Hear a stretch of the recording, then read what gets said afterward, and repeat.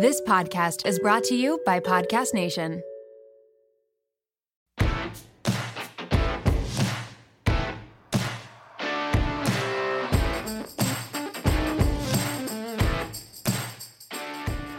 All right, welcome back to the WOMED. We have another amazing badass woman on. Her name is Dr. Suzie Brown, and she is not only a cardiologist focusing in congestive heart failure and cardiac transplant, but she's also a singer-songwriter. And that's so Nashville. I love it. And she's really good. Yeah, and she's really good. So yeah, like we'll really link good. We'll have everyone be able to find you like on Spotify and iTunes. Yay.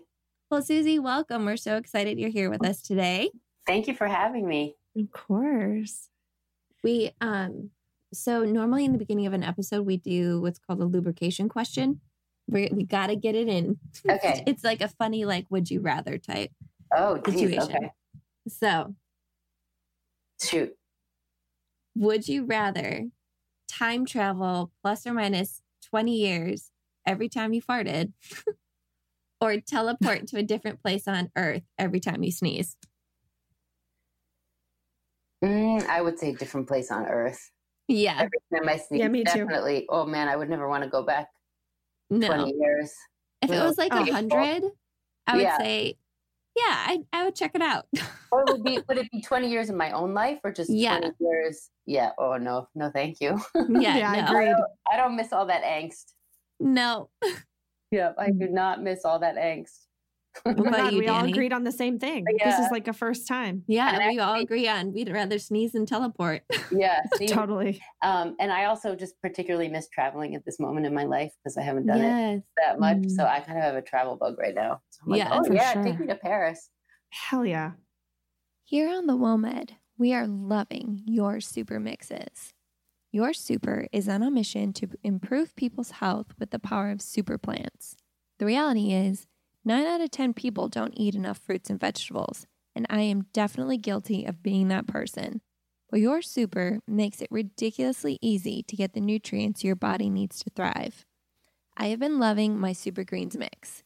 I add it to my matcha latte in the morning, and it's a great way to get a serving of greens and keep my immune system in top shape. It also has chlorella in it, which I have been reading is being shown to help with hair strength and growth. The mixes are made from naturally dried, organic, whole, and superfoods and nothing else. And they have a 100% transparent supply chain to prove it, since they know all their farmers. And for every mix you buy, Your Super donates a life-saving food bar to someone in need. Get the cleanest superfood and plant protein mixes at yoursuper.com. That's YOUR super.com. And you can get 15% off your order when you use the code WOMED, WOMED, at checkout. Just go to yoursuper.com and get 15% off at checkout with code WOMED. When did the songwriting come before med school, or is this something you found during it? Have you always been doing it, or tell us about you? Well, this is super cliche, but I did always love singing. I would sing obsessively in my bedroom. And that was pretty much it. Growing up, I would learn like every word to every song on the albums I loved. But it was a kind of a private thing for me, except for some like camp musicals and stuff. Yeah. But I don't know. I went to public high school, and the only singing involved in school was like with the jazz band, and I wasn't really interested in that. And I guess maybe I was shy. Yeah, so I just like did it for myself. And then I decided to study pre-med in college because I've always just been better at math and science than I was at the humanities. And my parents were both doctors, so I had good role models. They loved their jobs. And then my last year of college, on a total whim, at the very last minute, I ran over and tried out for an a cappella group, which is something. That's so cool. Yeah. I had a cappella envy all through college. I really wanted to be in one of those groups, but I just didn't have the guts to try out because I'd never really done that, outside my room. Yeah. But I made the group, and it just was like a real game changer for me. Just in that, first of all, the feeling I got when I was singing out loud with other people and harmonizing. I mean, I had never felt that before. Yeah. And also just, I had a sense of belonging with those people that I never found in any other group. I have kind of the blessing and the curse to be a bit of a social chameleon. Yeah. I can kind of fit in anywhere, but I think inside I felt out of place a lot. And then I realized, wow, these are my people. I've been looking for you guys. These are my people. Well, there you are. Neat. And, but it was just that one year, my senior year, and I had plans to go to med school. I took 2 years off between college and med school to do research. And so I was just working in a lab, and that's when I bought a guitar because I was so desperate to have a way to keep singing. And so I figured, well, if I can't be in the group anymore, I'll just be my own one-woman band. It's awesome. And so I taught myself just like some, covers. I would figure them out by ear, and I wrote them in this little green notebook I had. And that was that. And then right before I started med school, I went to Berklee College of Music for a summer. And me and a bunch of high schoolers who are just like, they have this summer camp. It's not particularly like prestigious or anything. You can just sign up. But just as like a palate cleanser before I started med school. And I was just immersed in music, and I began to completely panic because I just didn't want to lose that feeling I had of like making music. And I had a total breakdown in my last voice lesson and of the summer. And my teacher, Deirdre, said, you know what, Suzie, you're lucky you're good at more than one thing. This is all I have. And you could be Aretha Franklin these days and not know where your next paycheck's coming from. So if I were you, I'd go off to med school and find time for music later. So, I mean, I had never written a song. I had never performed in public, really. I mean, except for in college. So it just didn't really make sense that I was drawn to it so much, but I just was. So I went off to med school, and I did make time for music anywhere I could. In a variety of ways. I found friends to jam with, and I was in a local production of Hair. So cool. Yes, we did do the full Monty. That's awesome. And, just stuff like that. And I finished med school. I went on to residency in Boston. Same thing. I just found people. And then I moved to Philadelphia for my cardiology training. And I didn't know anyone there.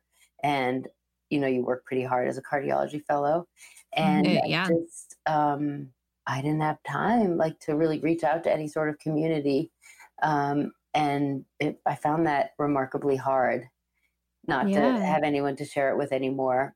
And I finished my clinical part of my fellowship, and I went into the lab because I thought I wanted to do basic science research.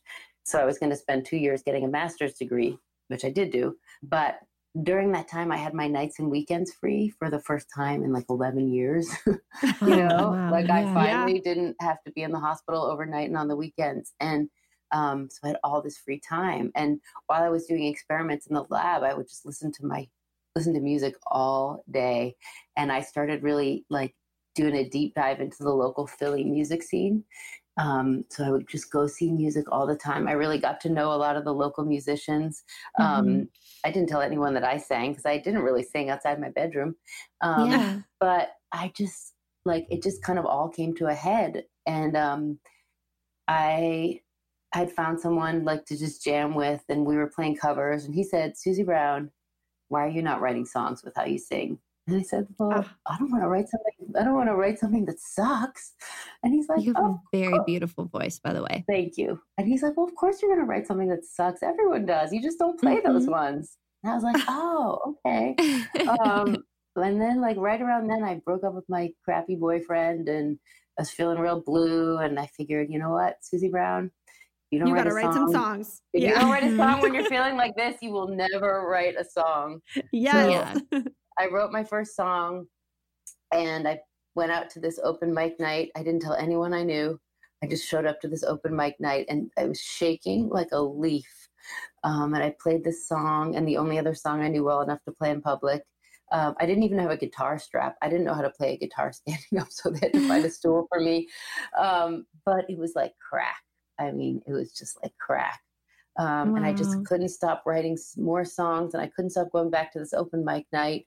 And then they asked me to perform in this like best of the Fergie's open mic night like performance. And then I just got more bold and started opening for friends of mine and their shows. And like within a few months, I was playing like 10 shows a month around Philly. Wow. You know, little shows, but I just on top of like, doing like all the research and like lab work and stuff. Yeah. Wow. And I was supposed to be writing this career development grant for the American Heart Association. It would have gotten me 5 years of funding for my research. And I just didn't want it. I just felt like if I get this grant, I'm going to feel like I'm in jail.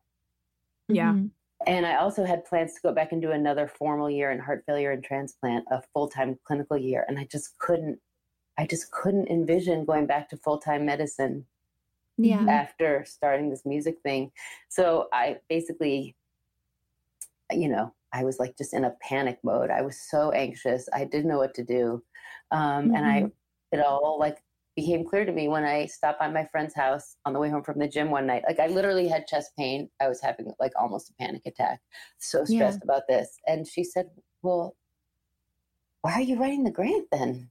If you don't want it, why are you writing it? And I said, I think I'm just afraid to tell everybody I don't want it. And she said, Suzie, that is a terrible reason to write a grant.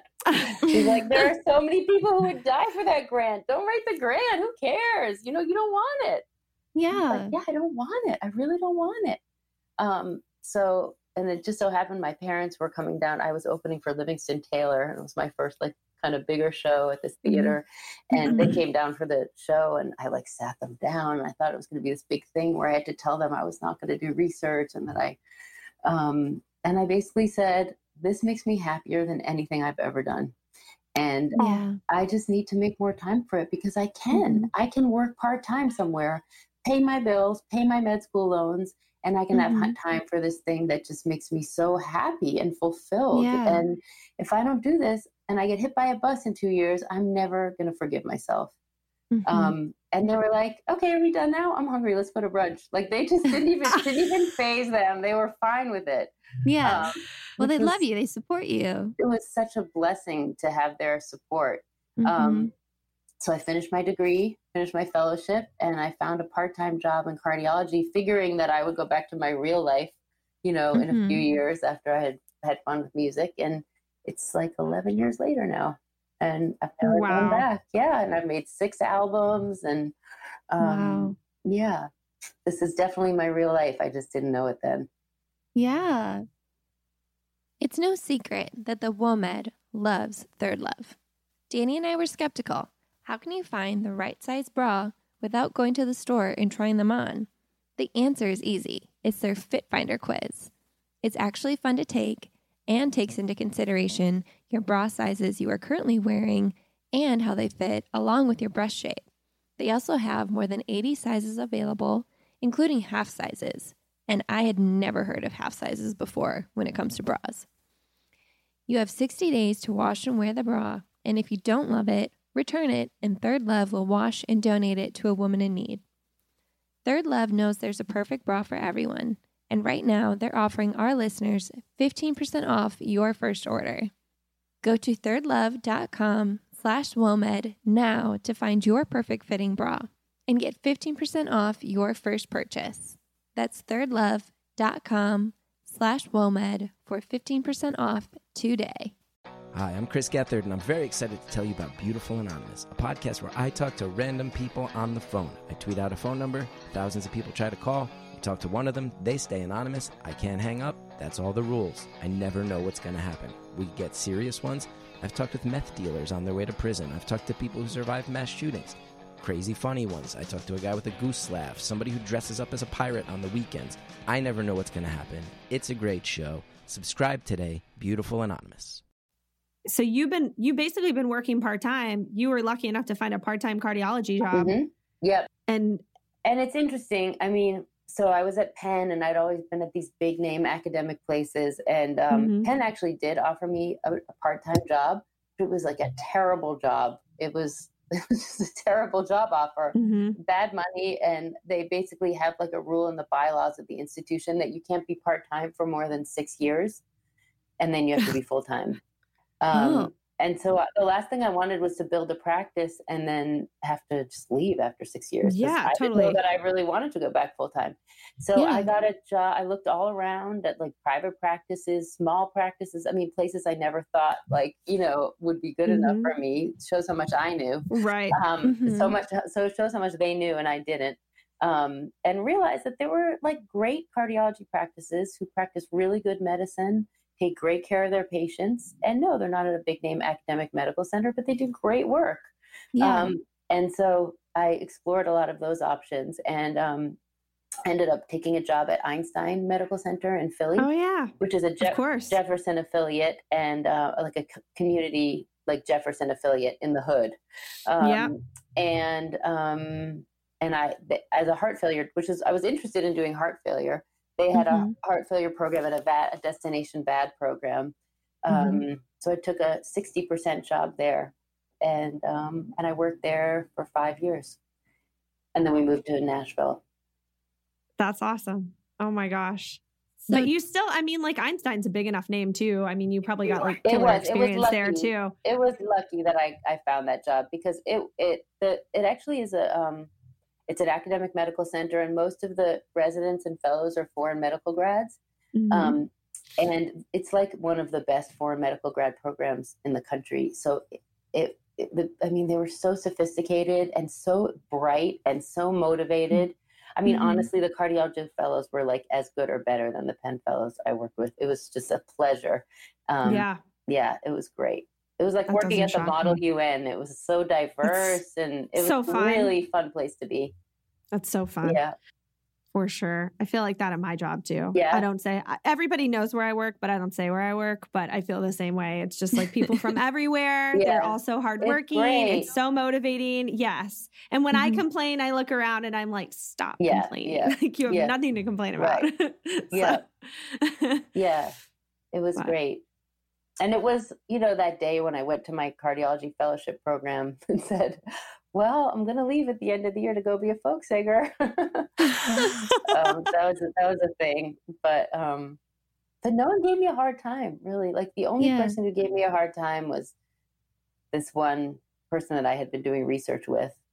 And I don't really know why. I think maybe he thought maybe my research had some promise and he thought I was throwing it away. I don't know that he was right. There always has to be one. Yeah. But even like the big name people were like, go do that. I don't know. All my papers are just collecting dust in a library somewhere. Yeah. Yes. Who cares about research? Go be happy. I don't know. I was lucky that way.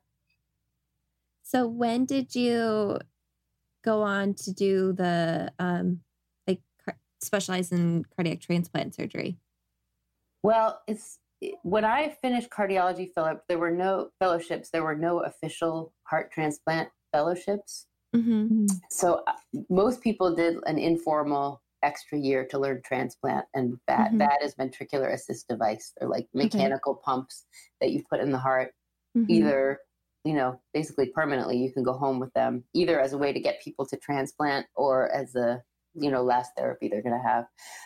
And I had planned on doing that year, but I decided not to go get this job. So when I went to Einstein, I knew heart failure just from my cardiology training. And I had done a little bit of extra heart failure stuff during my research years. And then I mostly learned VAD on the job. Yeah. And then I had pretty much no transplant experience when I came to Vanderbilt, and they knew that obviously. And I just learned it on the job. Oh, wow. I love that. Yeah. Just learned it on the job. That's so neat. Yeah. I mean, you learn how to learn. That's one thing that medical training teaches you. Yes. You learn how to learn new things. You really, I feel like that's what I do every day as a nurse practitioner. Yeah. I mean, we come out generalized with general training as much as some nurse practitioner, like nurse practitioner associations like to say that we come out fully trained. Like that's a lie. No one comes out fully trained. No one comes out fully trained, and we all need to help. There's such a learning curve when you I hit don't the feel floor. like I'm fully trained now. I've been out of fellowship for 10 years. No, I'm not we're things are always changing. If you were fully trained then, in 10 years you won't be anymore because everything's different. Totally. And I feel like I'm a first year resident. I feel like I came out, It's like sink or swim, good luck, you know? And so I'm like praying by my 4th year or something, I feel like I can handle myself. But I think that's like, I do finally feel like I have enough gray hairs that I've seen most of these stories before. Oh my God, you probably have seen, especially like the places that you've worked. Yeah. Oh, I can't even imagine, but I think it's really cool that you didn't have a formal fellowship because it didn't exist at the time, but you're working at Vanderbilt, which is an amazing cardiac program, you know, and you've learned it on the job. I mean, you clearly had plenty of training beforehand, like and not to discount anything. And there are plenty of people around. There are always people around to ask. I mean, that's the nature of being in the medical field. You have to be willing to take advantage of the people around you when you don't. You have to know what you don't know, and you have to be willing to ask. That's, I mean, really a key part of being a good caregiver. Yeah, that should be the title of this episode. You have to know what you don't know. You do. Totally. I can tell you the 5 rules of being a good doctor that my sister told me when I'm sure this applies to being a nurse practitioner or a nurse. Number 1, trust no one, suspect sabotage. Okay. You know, like if something's important, you have to make sure it's done yourself. Number 2, treat acute things acutely and chronic things chronically. I think that's a really good one. That's great. When someone comes in with 20 medical problems, you don't have to treat them all. You have to treat the most important one that brought them in. Number 3, check the meds. All about the meds. Yes. Yep. Number 4, play well in the sandbox. Okay. We have to get along with other people. And number 5, patients sometimes lie. These are so great. I'm marking this down where we're recording right now because I'm going to go back and I'm going to write all of this down because it's so freaking good. Yeah. So good. So perfect. Oh my God. I love you. You're so great. I knew this would be a good match too with you. Cardiology was never my specialty. I mean, like NICU wise, we would do like the balloon cytostomies or like ECMO and have the TETs and like all of our normal like cardiac baby cardiac stuff. But like it was never my specialty. Oh God, the congenital stuff makes my head spin. This stuff's so hard.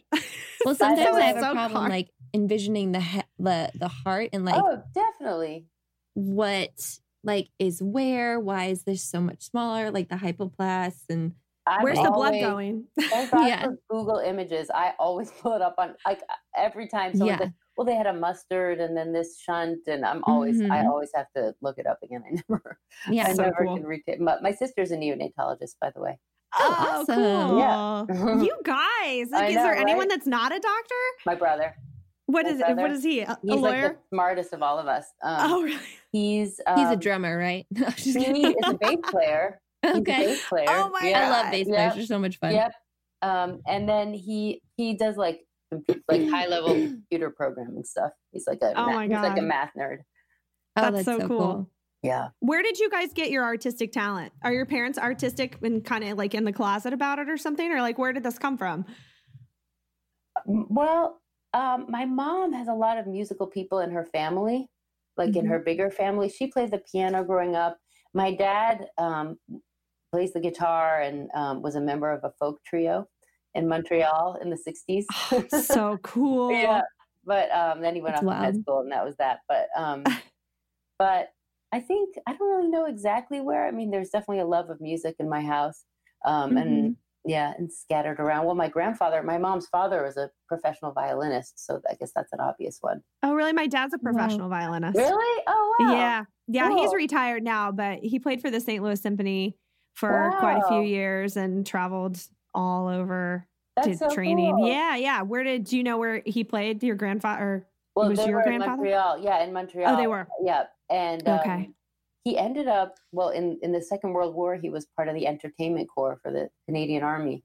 Oh my God, so cool. My dad played in the U.S. Army. Oh, wow. Also. Yeah, cool. yeah. He played at this is so strange. The West Point band. Yeah.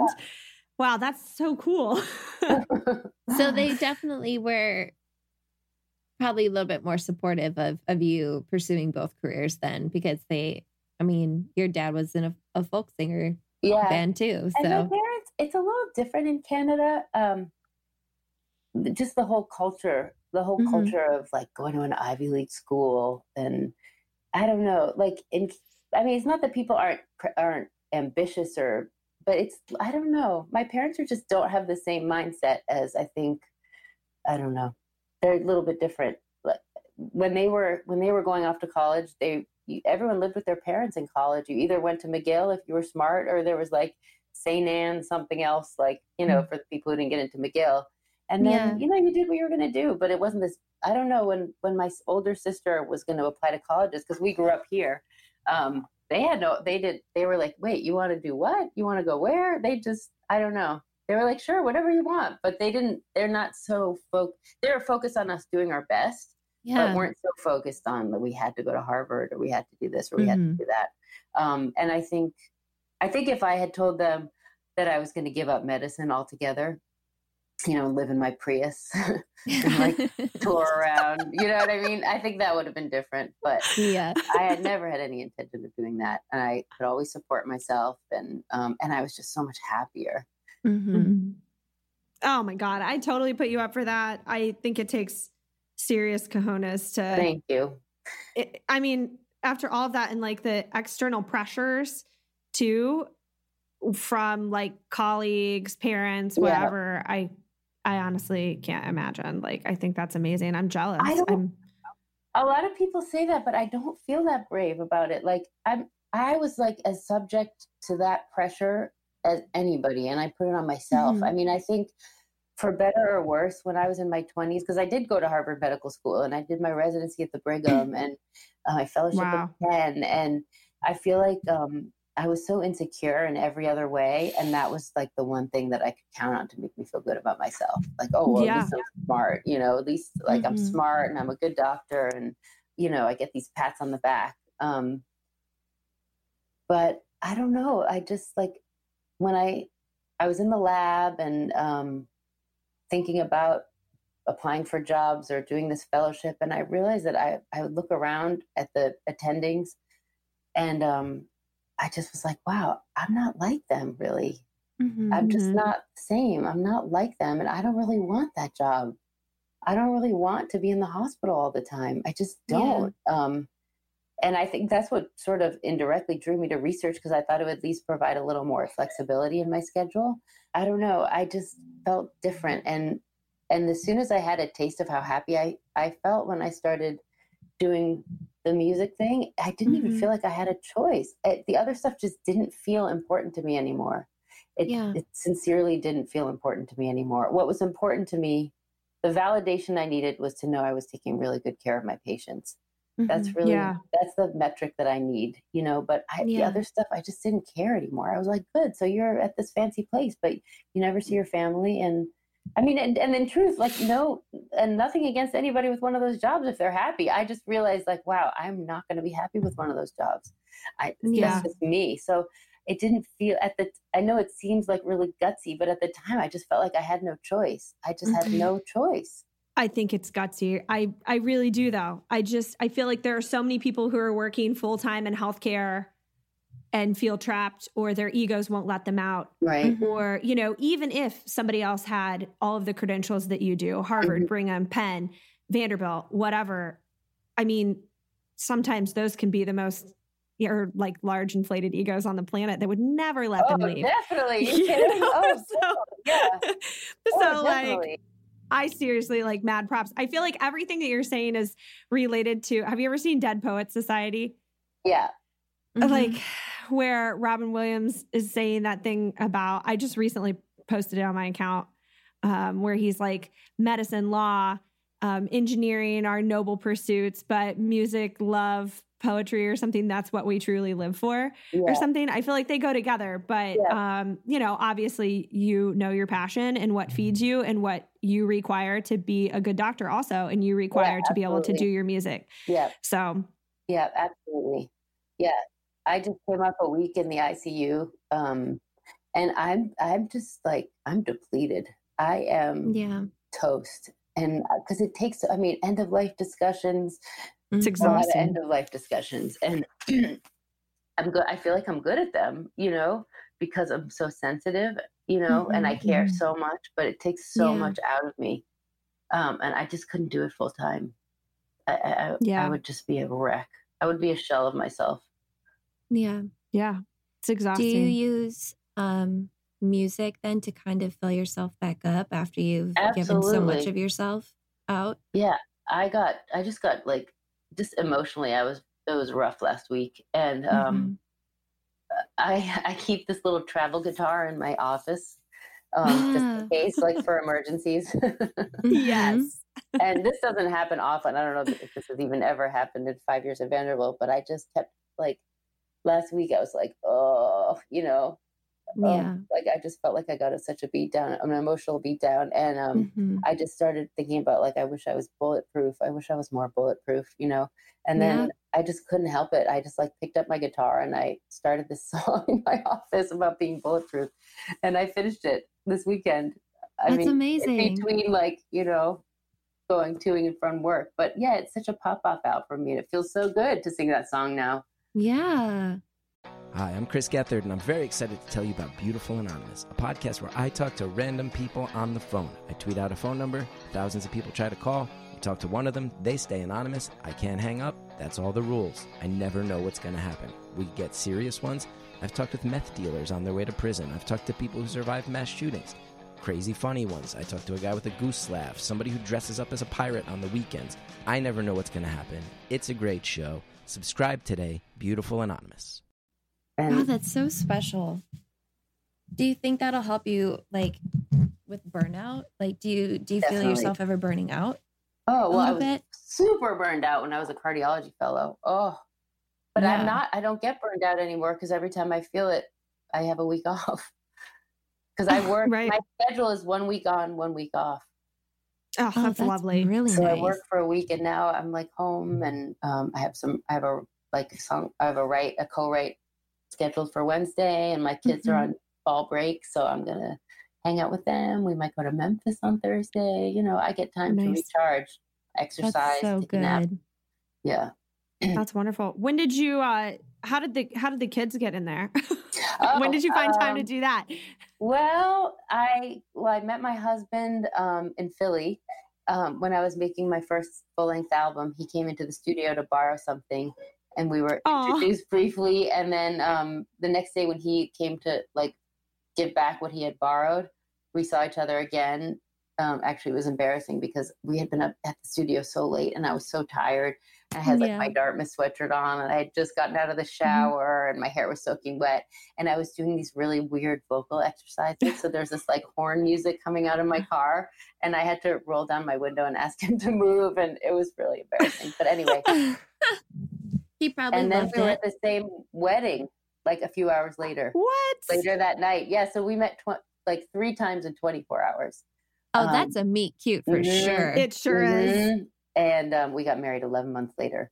Wow. Oh my gosh. Oh, yeah. So we got married in 2011 and then I was pregnant with Josie when we moved to Philly. So both of my girls were born in Nashville, but I have 2 girls. Josephine is 5. She just started kindergarten here in East Nashville. And then Chloe's 3.5. Chloe David. Oh my gosh. That's so awesome. You are like, that's like my dream. Oh my God. You have 2 girls. I'm telling you, it's freaking amazing. I love those girls. I can tell. I can tell. They're probably so lucky to have you. You just seem like you would be the coolest mother too. They're the sweetest. They're like my favorite people. They're just like, my husband was out of town this weekend. He plays drums with his band and I came home from work and I took him to the pool at the Y, and then we all went out to sushi. They love sushi.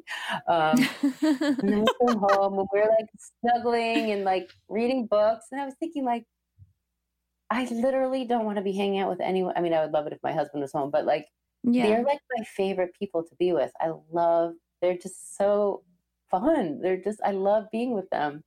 That's amazing. Yeah, they're just so great. I love those kids. Oh, that's wonderful. I love hearing them in the background too. Yeah, sorry.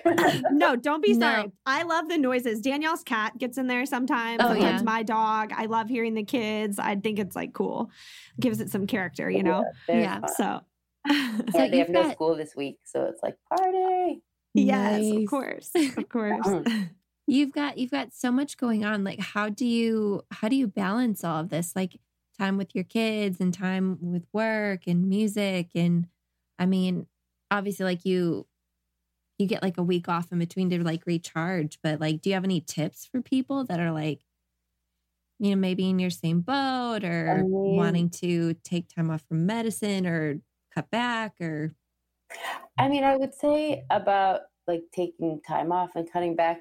I mean, just to remember that this is your life and you can do what you want to do. I mean, all these rules are just kind of made up that you're supposed to be at this kind of place or you're supposed to do this kind of job. You can't have it all. So if you want to be at a major academic medical center in Boston or New York or one of these really desirable cities, you're probably not going to get exactly the work-life balance you want or exactly the job you want. So you have to decide what's most important to you. You know, you may only get like the part-time job you want in Cincinnati or, you know, in a other city or another place or a different field from what you thought was your favorite. And you just have to prioritize and decide what's most important to me and what am I willing to let go, because you're not going to get it all. So that's what I would say. If your big priority is to have more time or have time to do this or just have time to garden or be with your family, then you're going to have to give up something else in medicine. I've completely given up research. I am not advancing my career at all. I'm just a clinician. I take care of patients. That's what I do. And I'm never going to have a corner office. No one's really going to ever have heard of me because of the major contributions that I've made to transplant medicine. That's just not going to happen, but I'm really fine with that. That's less important to me. So you can't have it all. So just, you got to be really clear with yourself about what your priority is and be true to that. And then my balance, I mean, it's impossible to balance. So balance is in flux all the time. It's not like one day you're like, oh, I have my balance now, I'm good. You know, no, because different things come up. Like I just finished making and releasing an album. So it's been bananas. Like the music part of me has been totally bananas since like January. So other things have had to, you know, have had to give a little bit. But now that my album's out and it's been out for 2.5 months, I feel like the dust is settling a little bit. And I kind of, I'm going to, in my off weeks, spend more time. Just honestly, I've spent the last couple off weeks, I've been a little bit sick actually from viruses from my kids. But other than that, I've been so exhausted. I haven't really been able to do much of anything. I bring my kids to school, I pick them up, but like, it's like all I can do to just get groceries and keep toilet paper. I was like, I'm just really tired. So I'm just giving myself that time to exercise and just like rest and stare at a wall and watch some TV and, you know, spend some more time with my kids. And then, and now I'm feeling a little better. So I'm starting to book some more rights again. I just want to get really creative in the next few months and just not put pressure on myself to have any specific musical goals. So it just, there are seasons for different things. And I just try and listen to myself and what I need. That's really smart. That's great advice. Yeah. It's so practical. Yeah. It's so practical. It's like painful. It hits you like, oh yeah, she's totally right. Yeah. It's so real. But I don't always feel like I have the right balance, but I pay attention to when I feel that way and then try and make a change. Yeah, definitely. I'm really prone to putting pressure, like false, like pressure up, like saying I have to do this. And then I'm like, but I don't really have to do that. Why does it have to be this week? It doesn't have to be this week, you know? So I really try, and I have a list in my phone of like things I need to do. And some of them are like, yeah, that can happen later. That's okay. You know? So I just try and look at things that way. Now, I'm also kind of curious, do you ever try and incorporate any like music therapy in with your patients? Like, do you ever play for your patients, or, do you ever participate in like Musicians on Call or anything like that? Musicians on Call started in Philly, actually. Oh, really? Yeah. I didn't know that. I thought it was New York. Yep. Or maybe it was in New York, but they had it in Philly when I was there through WXPN. And I did some stuff. I did actually, I don't know if I ever officially was with Musicians on Call, but I did every Christmas. I used to go around with a guitar in Einstein. Scott and I would go and play for some of my patients. But I haven't done that here. Honestly, I just don't have any minutes left in the day to do anything in addition to what I'm doing. Yeah.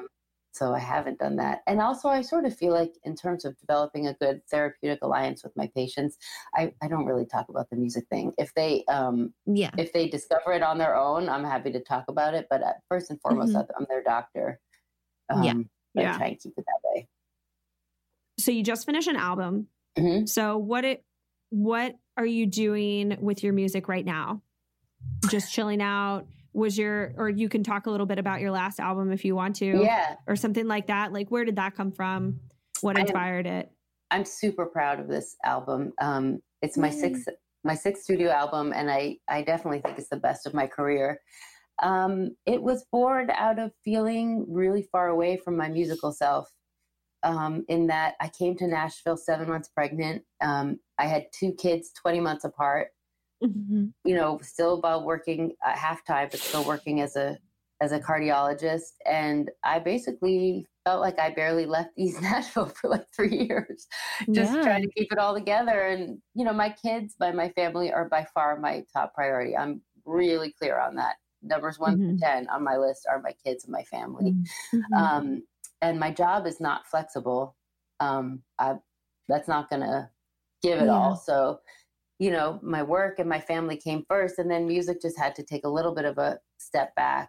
And I was still writing some, but not nearly as much. And I made 2 albums, in the first few years I was here, but I didn't have like the time or bandwidth to put much behind them. And I'm proud of them. I think they're great, but I just felt out of practice. I just felt really rusty and out of practice. I hadn't been playing many shows. I hadn't been writing much. And because like in my free time, I was so tired from having young kids. And, the house is a total disaster. And it's just so much easier to empty the dishwasher than to try and write a song. Because that's like, I can just check that off the list. It's just like, I don't know, feel like I got something done in my day. And I felt really kind of intimidated in Nashville in that nobody knew me. In Philly, I was a much bigger fish in a smaller pond. And here I came and like nobody even knew me. And everyone's so amazing here. And I had never really written songs with anyone before. I used to just write by myself. So the whole co-writing thing was a new scene for me. For those of you who are not from Nashville, in Nashville, you don't have a cup of coffee together. You write a song together. You run into someone and you're like, oh yeah, let's write together. It's this really casual thing, but it wasn't to me. It felt like having sex on the first date. Like you get together with someone. Personal. Like you get really personal with people real quick. Yeah, really personal. So, so I just, when I was on maternity leave with Chloe, I just decided songwriters write songs, and if I'm going to think of myself as a songwriter, I just have to write songs then. So I started just booking co-writes, reaching out to people, which was super painful because some people said no, some people blew me off. And then sometimes I felt like, and then when people said yes, that was almost worse because then I was like, oh God, do I really have to go? I gotta do this person? Yeah. And so, but it really helped me come out of my shell in terms of co-writing because it's just like everything else. You just have to do it and practice and you'll get better at it. And so I just found myself with a collection of songs eventually that I was really proud of. And I wanted to make my next record. And just a friend of a friend, it's Nashville, so all your neighbors are like these incredible musicians. But my next door neighbor is Steve Poltz, who's a well-known musician, and he gave us some of his records to listen to, and I just loved the production on his records. Yeah. And it turns out the guy who produced the albums that I had was this guy, Billy Harvey, who just moved to East Nashville. And he and his fiance had a daughter, June, who was like right age-wise right between my two girls, and we all became really good friends. Yeah. So they were like our best friends, and I felt really comfortable with Billy and really like sort of safe with him.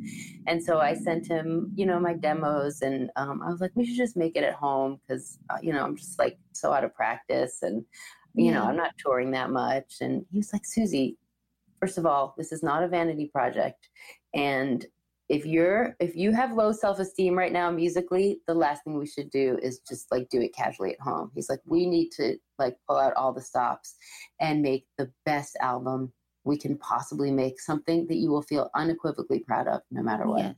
And I was like, oh yeah, I guess you're right. So I went way out on a limb, and Billy hired a super all-star band, which is not that hard in Nashville because they're all around, but like Leonard Cohen's drummer.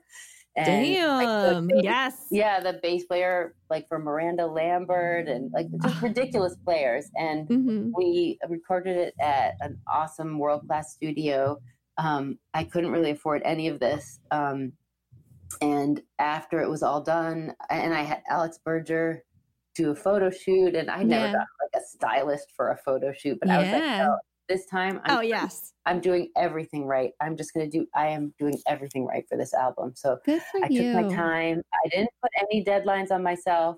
I took time mixing. We took time mastering. I took time with the photo shoot. I took time designing the album art with this really great guy, Patrick Larney. And then I did a Kickstarter campaign and prayed to everything holy that I would make back some of the money. And I was able to raise $18,000 towards the album. And I'm just so proud of it. I feel like they're real honest songs about my life. And yeah, I think like I felt great about the album even before it was released, which is a really good feeling. I had hopes for it, and I wanted it to do well and sell and get good press, but I didn't even care. Like I just felt like this is my best work. This is the best I can do. So if someone criticizes it, I can't do anything. I don't care. This is the best I can do. And I have never gotten so much fan mail about a record as I had for this one. That's so beautiful. Just people texting me and emailing me and finding me on social media saying, I heard this song on the radio when I was driving home and I had tears streaming down my face. And like, that's exactly how I feel. And so I feel like I put my heart and soul into it, and I think people can feel it. Is it called Under the Surface? Yeah. I'm adding it to my library right now. I'm going to listen to it today. Okay. So as soon as we're finished, I can't wait. Okay. And I'll send you a message on Instagram. We were recording. Oh, did you? Yeah. Yeah.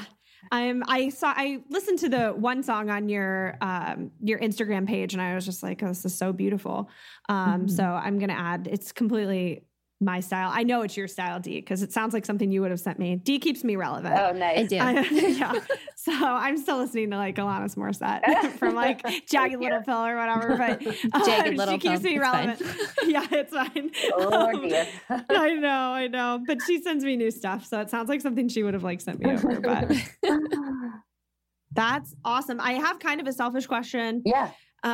Which we're nearing the end, so I will make it not long, but so you alluded to this a little bit as well, but how did you find your creativity again when you felt like you were so busy and burned out? Was it just giving yourself time to do all of this, or just making a conscious decision like, I got to get it back together? I feel. You mean when I was like depleted, kind of lost in young baby land? Yeah. Well, one really big breakthrough I had was I rented there was this, I forget what it's called. Anyway, a friend of mine, I said, like, who's also a dad, I said, how do you write in your house with your kids around? And he's like, oh, I don't. Who can do that? I was like, oh, okay. I feel better then, because I just couldn't. And I also didn't have a room in my house that was my own. Every place where I could physically be was either right outside my kid's bedroom, so I couldn't do that, or in our bedroom is right above my husband's studio, so all the noise that he was making would be through there. So I had like no physical space in my house. Yeah. So he said, oh, you should check out this place. I forget what it's called now, but it's a building on Music Row just like an old house, and it has a bunch of rooms, and you pay $40 a month. Is it still there? Did it get torn down? No, it's still there. It's more good. expensive now. And he said you pay $40 a month, and you can just book 3-hour blocks whenever you want. Oh, wow. So I joined that, and I went twice a week when I wasn't working, at least once a week. And I just made myself sit there and put my phone on airplane mode, and just being physically away from my responsibilities at home. Yeah. And just not having anything with me besides a guitar. Of course, I was petrified when I first went, because I was like, I don't know how to do this anymore. I suck. I'm just going to hate myself after this, And so I told myself, well, I'll just figure out a cover or something if I can't think of anything to write, just to be easy on myself, just to have my guitar in my hands. And of course I wrote a song, because I just had the time and the space to do it. It wasn't a particularly great song. I never recorded it, but that didn't matter. I felt great that I wrote a song. And then once you're writing, you keep writing, because you have melodies in your head, and you start the train again. So that's really what helped me a lot. It was just making physical space and time for it.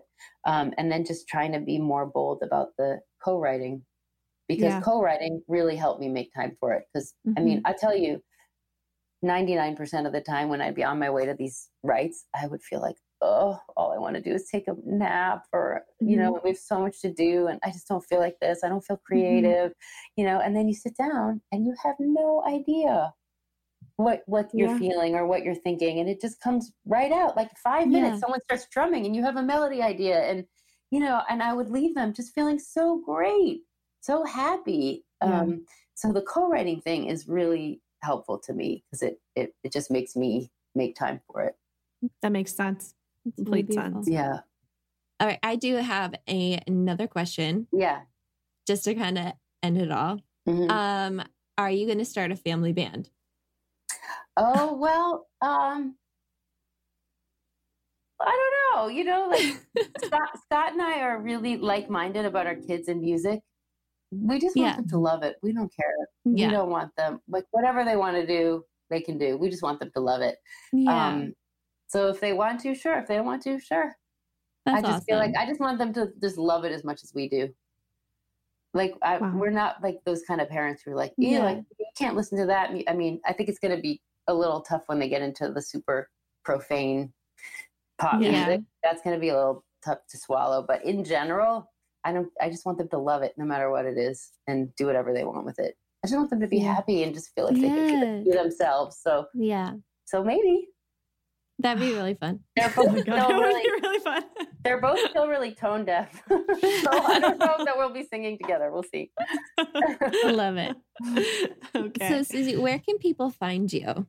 You can find me everywhere, all the places. My website is SuzieBrownSongs.com, which is SUZIE, and then Brown like the color, and then songs, SONGS.com. And then on Facebook, same thing, Suzie. I think if you just Google Suzie Brown, Facebook, Suzie Brown, Instagram, Suzie Brown, Twitter, Suzie Brown, YouTube, you can find me on all those places. Great. Awesome. Yeah. Well, thank you so much for coming on. We really appreciate it. Thank you. It's great meeting you guys. Yes. You're such a badass. This is awesome. You're awesome. You're seriously so cool. Yeah. And as always, you can find us on Twitter, on Instagram. On Twitter, we are at the WOMED Podcast. On Instagram, we are at the WOMED. You can find Danny at Nurse Abnormalities and myself at DM Maltby. And just follow along with us and like the podcast, rate, review, subscribe, all the good things. This has been another awesome episode of the WOMED. We're out. See ya.